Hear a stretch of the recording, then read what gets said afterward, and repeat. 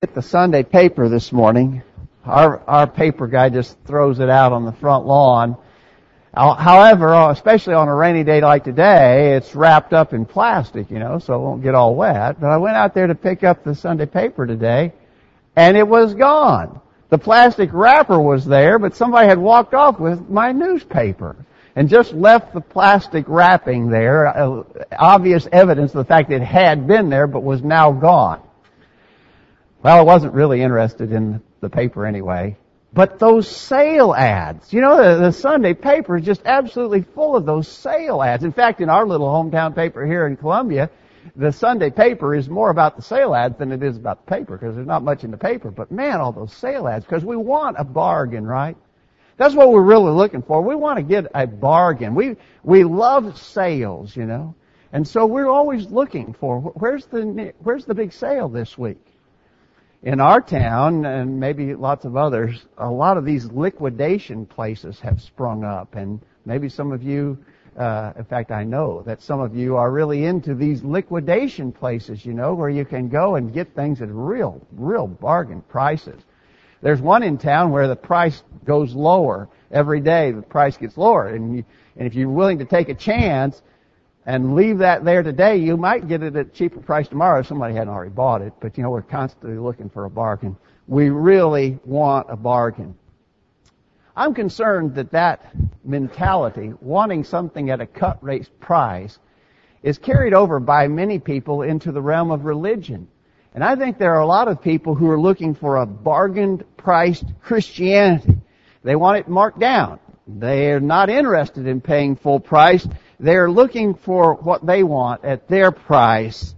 And I'm going to tell you something. When it comes to religious pursuits, that's completely the wrong mindset. Now, you might very well want to go out there and find a bargain on clothes or school supplies or electronics or something else. That's fine. But when it comes to serving God, we cannot afford to have this mindset of, I want it at a reduced price. Bargain price Christianity is worthless. We want to talk about that in our lesson this morning. We stop here for just a minute to thank all of you for being here. Kind of a rainy, gloomy day, but the prospect is that the sun will come out this afternoon. But regardless of that, we're glad that you're here to join with us in this period of worship to God. Above all else, we pray that He'll be honored and glorified by what we do here this morning. That's our primary objective. That's the main thing we're here to do, is to honor and glorify our Creator. We pray that that will be the case. But we also hope that each of us are built up, edified, and encouraged in important spiritual things. We hope that's accomplished too. We thank you for being here. And for those who are visiting with us, thanks for coming. Please come again every time you have a chance. Ask any questions you have about what we're doing at College View and why we're doing it this way. Let's talk about bargain price Christianity. And I'm really convinced that there are some people who are looking for Christianity, but they want it marked down. For instance, some want Christianity without a standard.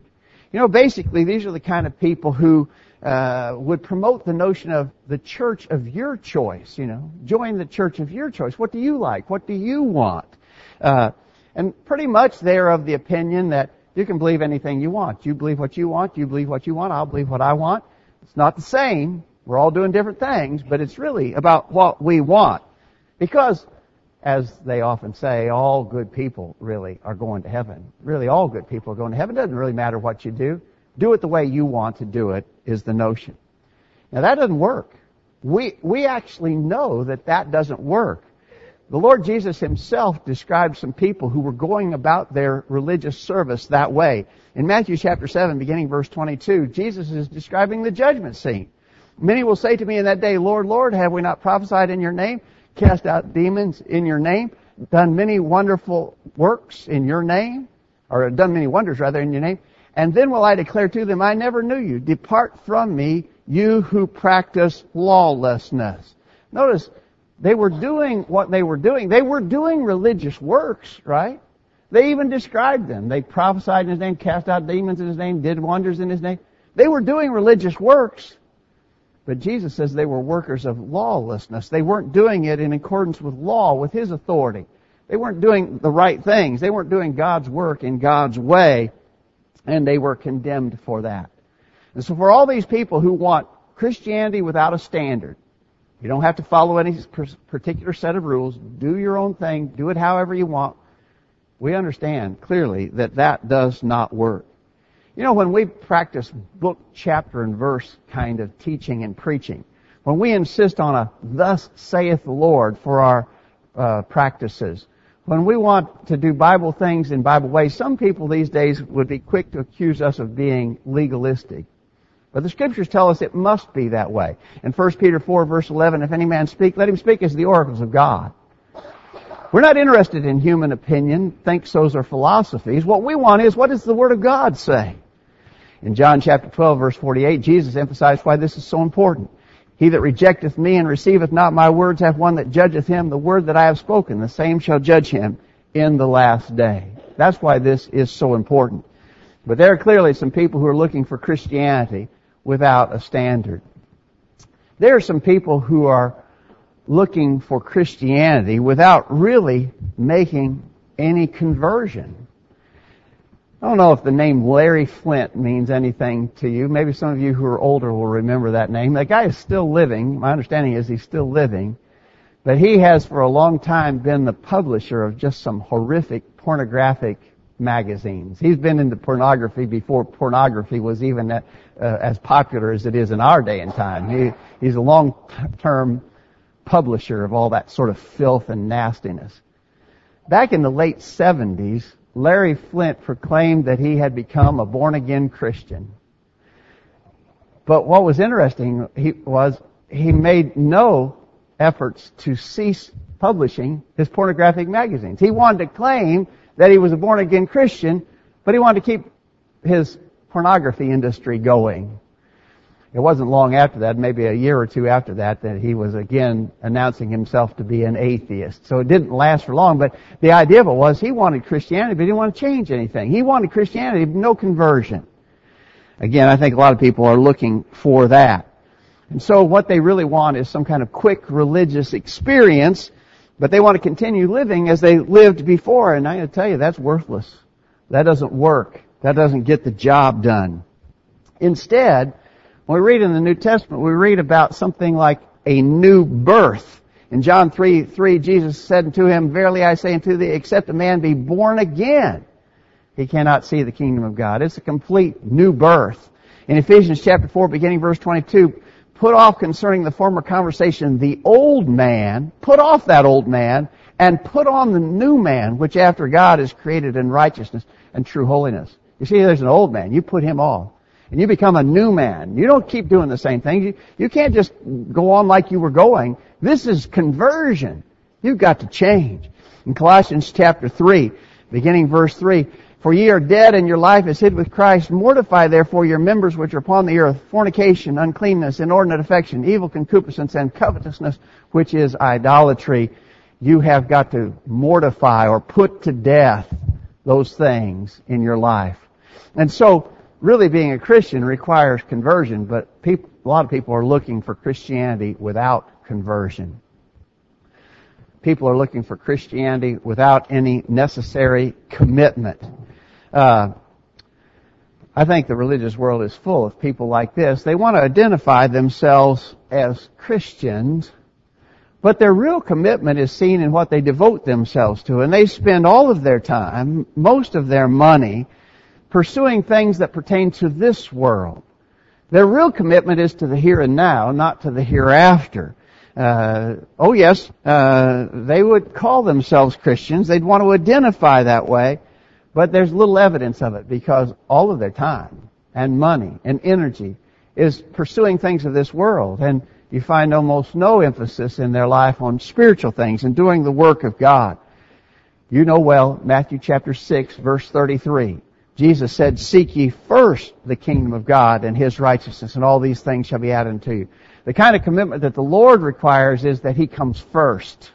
More than anything, more than job, more than education, more than recreation. God comes first. But few are willing to make that sort of commitment. They want a bargain-priced Christianity. Some are looking for Christianity without morality. Too many people, I suppose, view Christianity as something that you do for an hour on Sunday morning. You know, we go to church on Sunday. That's our Christianity. But the rest of the week, they do as they please. And so, while they might like to see things in a particular way during this hour, that they come to church on Sunday, what they do the rest of the week is not at all in line with that. And so they use profanity. They view pornography. They dress immodestly. They drink. They dance. They engage in mixed swimming. It goes on and on. Because what they really want is to be called a Christian, but they really don't want the moral standards that are taught in the Word of God. That's not real Christianity. That's a cheap counterfeit. If you're looking for Christianity without the moral values taught in the Word of God. Some people are looking for Christianity without accountability. These are the kind of people who, again, want to be identified, but they don't want to be held accountable, you know. And so these are the folks who might miss services for several weeks on end, you know. But then they get upset if someone calls to see why, or questions them about whether they're really being faithful to the Lord, on the simple appearance of the fact that they're not attending services faithfully. We've known people who get really riled up about that, who actually get mad. They want this religious experience, but they don't want to be accountable to anybody for how they live their lives. Anyway, you could probably expand that list, but I want to suggest to you that that's the kind of Christianity a lot of people are looking for. No standard, do your own thing, no real change, no conversion, no commitment. Don't even want to live the morals that are taught in the Scriptures, and they don't want anybody asking them about it. They don't want any accountability. Now, in contrast to that, I want to suggest to you that real Christianity is not bargain priced, but that real Christianity is actually a costly thing. In the reading that Joseph did for us earlier from Luke chapter 9, beginning verse 23, Jesus said to them all, "If any man will come after me, let him deny himself and take up his cross daily and follow me. For whosoever shall save his life shall lose it, but whosoever will lose his life for my sake, the same shall save it. For what is a man advantaged if he gain the whole world and lose himself or be cast away?" That's pretty high demand, isn't it? Wouldn't you agree that Jesus is asking us to pay a high price for being His disciple? That's very expensive. Now, in terms of material things, if you were going to go out here today, maybe you get maybe somebody didn't take your newspaper off your front lawn, and you got your newspaper, and you found in those sale ads a really good deal on something that you've really been wanting for some time. Maybe you even go to the store and you look at it and you're sitting there pondering it. You know, this for this much money for that. You know, is it worth it? Because that's really what it boils down to, right? When you're making any kind of a purchase, you want to know, is this thing that I get worth the money that I have to give up to get it? Is it a fair trade-off? Is it worth what I'm asked to pay? That's what we're doing, right? Well, okay, let's apply that to Christianity. This is a pretty costly price. In other words, this is a high price to pay. Deny yourself. Take up your cross daily. Follow me. You've got to even be willing to lose your life for His sake. Man, that's a big demand. That's a high price to pay. But wait a minute. What am I getting for it? Well, when you think of what you're getting for it, it's definitely worth it. Let me just list a couple or a few things. In other words, take up your cross daily. Deny yourself. Take up your cross daily. Follow me. What do you get? Well, you get redemption from the slavery of sin. That's pretty awesome, right? You are forgiven of that great burden of sin, which we all have. You're able to call God your Father. You have that relationship with Him. You have Jesus as your Lord and Savior and mediator. You have God on your side. In Romans chapter 8, verse 31, Paul said, "Who can be against us if God is for us?" God is on your side. And of course you have that tremendous hope of eternal life, to be with God forever in heaven. That's your hope, and that's the goal you're striving for. You get all these things. Now you're asked to pay a heavy price here, but you can write a long list of all the things you get in return for paying that price. It would be well worth it. You know, when you talk about the high price of true New Testament Christianity, what we're asked to give is really nothing in comparison to what God has given for us, what Christ has suffered for us. You know, a huge price has already been paid to even give us the opportunity of making this decision ourselves. You know, history is full of the accounts of people who made the decision and who paid that great price. We can go back in the inspired scriptures and read about some of those early Christians who paid dearly in order to have the blessing of being in Christ. And beyond those inspired accounts in the New Testament of people who, for instance, even laid down their lives to be faithful disciples of the Lord, beyond those inspired accounts, we have a lot of secular accounts in the centuries that have passed from then till now of people who paid incredibly high price to be called by the Lord's name, even laying down their lives in many instances to be able to be a Christian. It's costly. Real Christianity is costly. And so anybody who comes along and tries to offer you an easy religion, a bargain price religion, you got to be aware of the fact that they cannot be offering you what the Scripture really describes as true Christianity. But now, having said that, I want to make a statement that may sound like it's contradictory to that. While real Christianity is costly, it's actually free to all. Free in the sense of available. It's something that all can participate in. You know, when we find sales on items at the store, you know, so I get my paper, I look at it, oh yeah, that's the thing I've been looking for, and it's half price today. And I rush to the store. You know what I find out? They don't have any. Maybe they had one or two. They were immediately snapped up, and those were put in the sale flyer to get me into the store with hopes I'll buy something else that's even more expensive than that. Those were, well, sometimes we even use the expression they were loss leaders. In other words, they were willing to take a loss on that because they only had a few of them, but they were trying to draw people into their store, but it's not available. I wanted it real bad, but I couldn't get it. It wasn't there for me when I tried to obtain it. That's not the case with Christianity. Although true Christianity is costly, it is free in the sense it's available to all who want it. Go back to that text that we're basing our considerations on in Luke chapter 9. Notice he said unto them, if any man will come after me, let him deny himself, and so forth. Any man can come. Who are you? What's your status in life? Where have you come from? What's your relationships in this world? What do you do? Where do you live? Doesn't matter. Any man can come to Christ if you make that decision to do so. Romans chapter 2 verse 11 says there's no respect of persons with God. And in 1 Timothy chapter 2 verse 4 it says that God will have all men to be saved and come unto the knowledge of the truth. And so this is available for you. This is not a limited offer, not limited in time except for the fact that it's limited for your lifetime. After you're dead, the offer is over. Or if the Lord would return, the offer is over. But as long as time remains and you're walking on the face of this planet Earth, this offer is available to you, whoever you are. And so it's free in that sense of being available to all of us. But let me also suggest to you that in reality, real Christianity is priceless. In regards to a sale item, you might say, that's a pretty good deal, you know.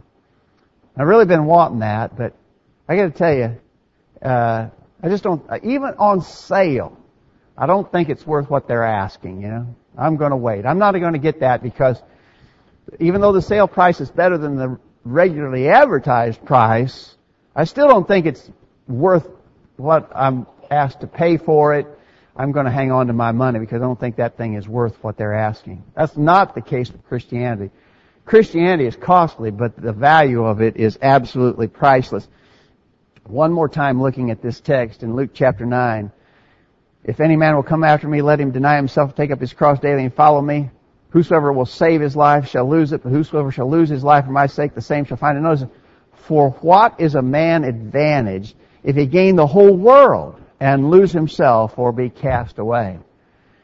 What Jesus is saying here is, this is of greater value than anything imaginable.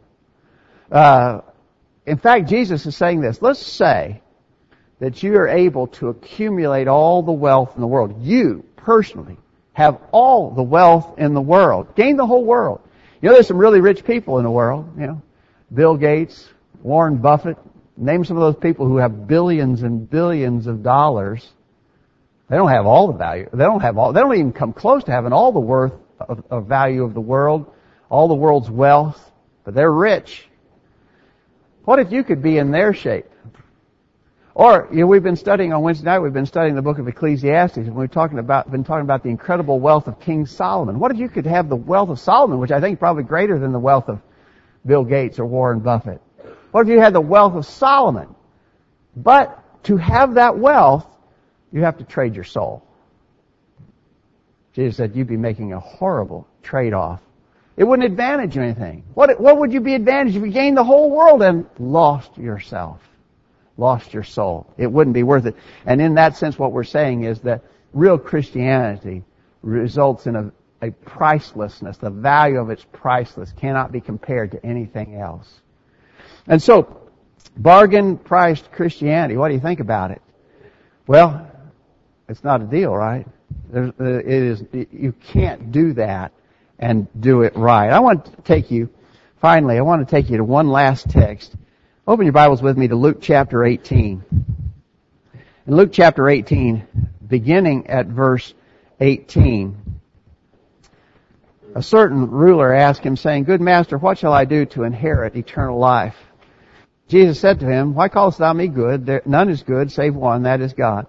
Thou knowest the commandments. Do not commit adultery. Do not kill. Do not steal. Do not bear false witness. Honor thy father and mother. And he said, All these have I kept from my youth up. Now when Jesus heard these things, he said unto him, Yet lackest thou one thing. Sell all thou hast, and distribute unto the poor, and thou shalt have treasure in heaven, and come and follow me. And when he heard this, he was very sorrowful, for he was very rich. And when Jesus saw that he was very sorrowful, he said, How hardly shall they that have riches enter into the kingdom of God? For it is easier for a camel to go through a needle's eye than for a rich man to enter into the kingdom of God. You know, in the case of the rich young ruler, would you agree with me that it seemed like he was looking for something at a bit of a bargain? He wanted to follow Jesus, but he didn't want to give up his earthly wealth. But did you notice Jesus didn't mark it down for him? Jesus didn't come back and say, well, if you can't give it all up, could you give up half of it? Could you give up half of your wealth to be my disciple? No. Jesus didn't come back to him with a reduced price to try to attract him. It's either or. You pay the price or not. Are you willing to pay the price to be a disciple of the Lord Jesus today? It's costly, but the value of it is priceless.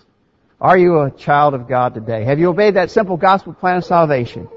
Hearing the truth, believe it, repent of your sins, confess your faith in Jesus, be baptized for the remission of sins. If you've not made that decision yet, we hope you'll make that decision without delay. We'd be glad to assist you in your obedience. We'd be glad to sit down and study more with you if you need that so you can make an informed decision. Let us know how we can help. If you're a Christian already, but you've not really been paying the price to be a faithful child of God, if you've been compromising, if you've fallen back, if you've not been faithful, we urge you to come back to Him in repentance, confession, and prayer. If we can help, let us know while we stand and sing this song.